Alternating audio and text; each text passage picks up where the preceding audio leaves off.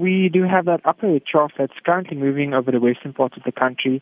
It's cutting off at certain levels in the atmosphere and it's causing quite a bit of cloudy, cool and rainy weather, especially over the central and eastern parts of SA today. We're looking at up to an 80% chance of rainfall for most parts of KwaZulu-Natal, Gauteng, the northwest, eastern parts of the Free State, as well as the western and southern parts of Mpumalanga. There's also isolated scattered showers and thunder showers expected for the remainder of the Free State and the eastern part of the Northern Cape. So it's quite a pretty busy day today for most parts of South Africa. We are expecting cool conditions and to cold conditions in parts of KZN, Mpumalanga, South, as well as the eastern parts of the Free State and southern parts of Gauteng. So it's going to be a cloudy, wet and cool day for most parts. Looking forward to the weekend, what sort of weather can we expect?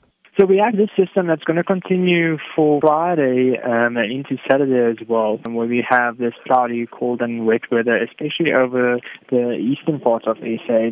We're looking still at widespread showers on Friday and even Saturday in parts of Gauteng, the northwest, western parts of Limpopo, high-veld areas in Mpumalanga, as well as the eastern parts of the Free State. It's starting to clear in parts of KZN on Saturday, but definitely expecting that rainfall to continue over the northeastern parts of the country for Friday and Saturday.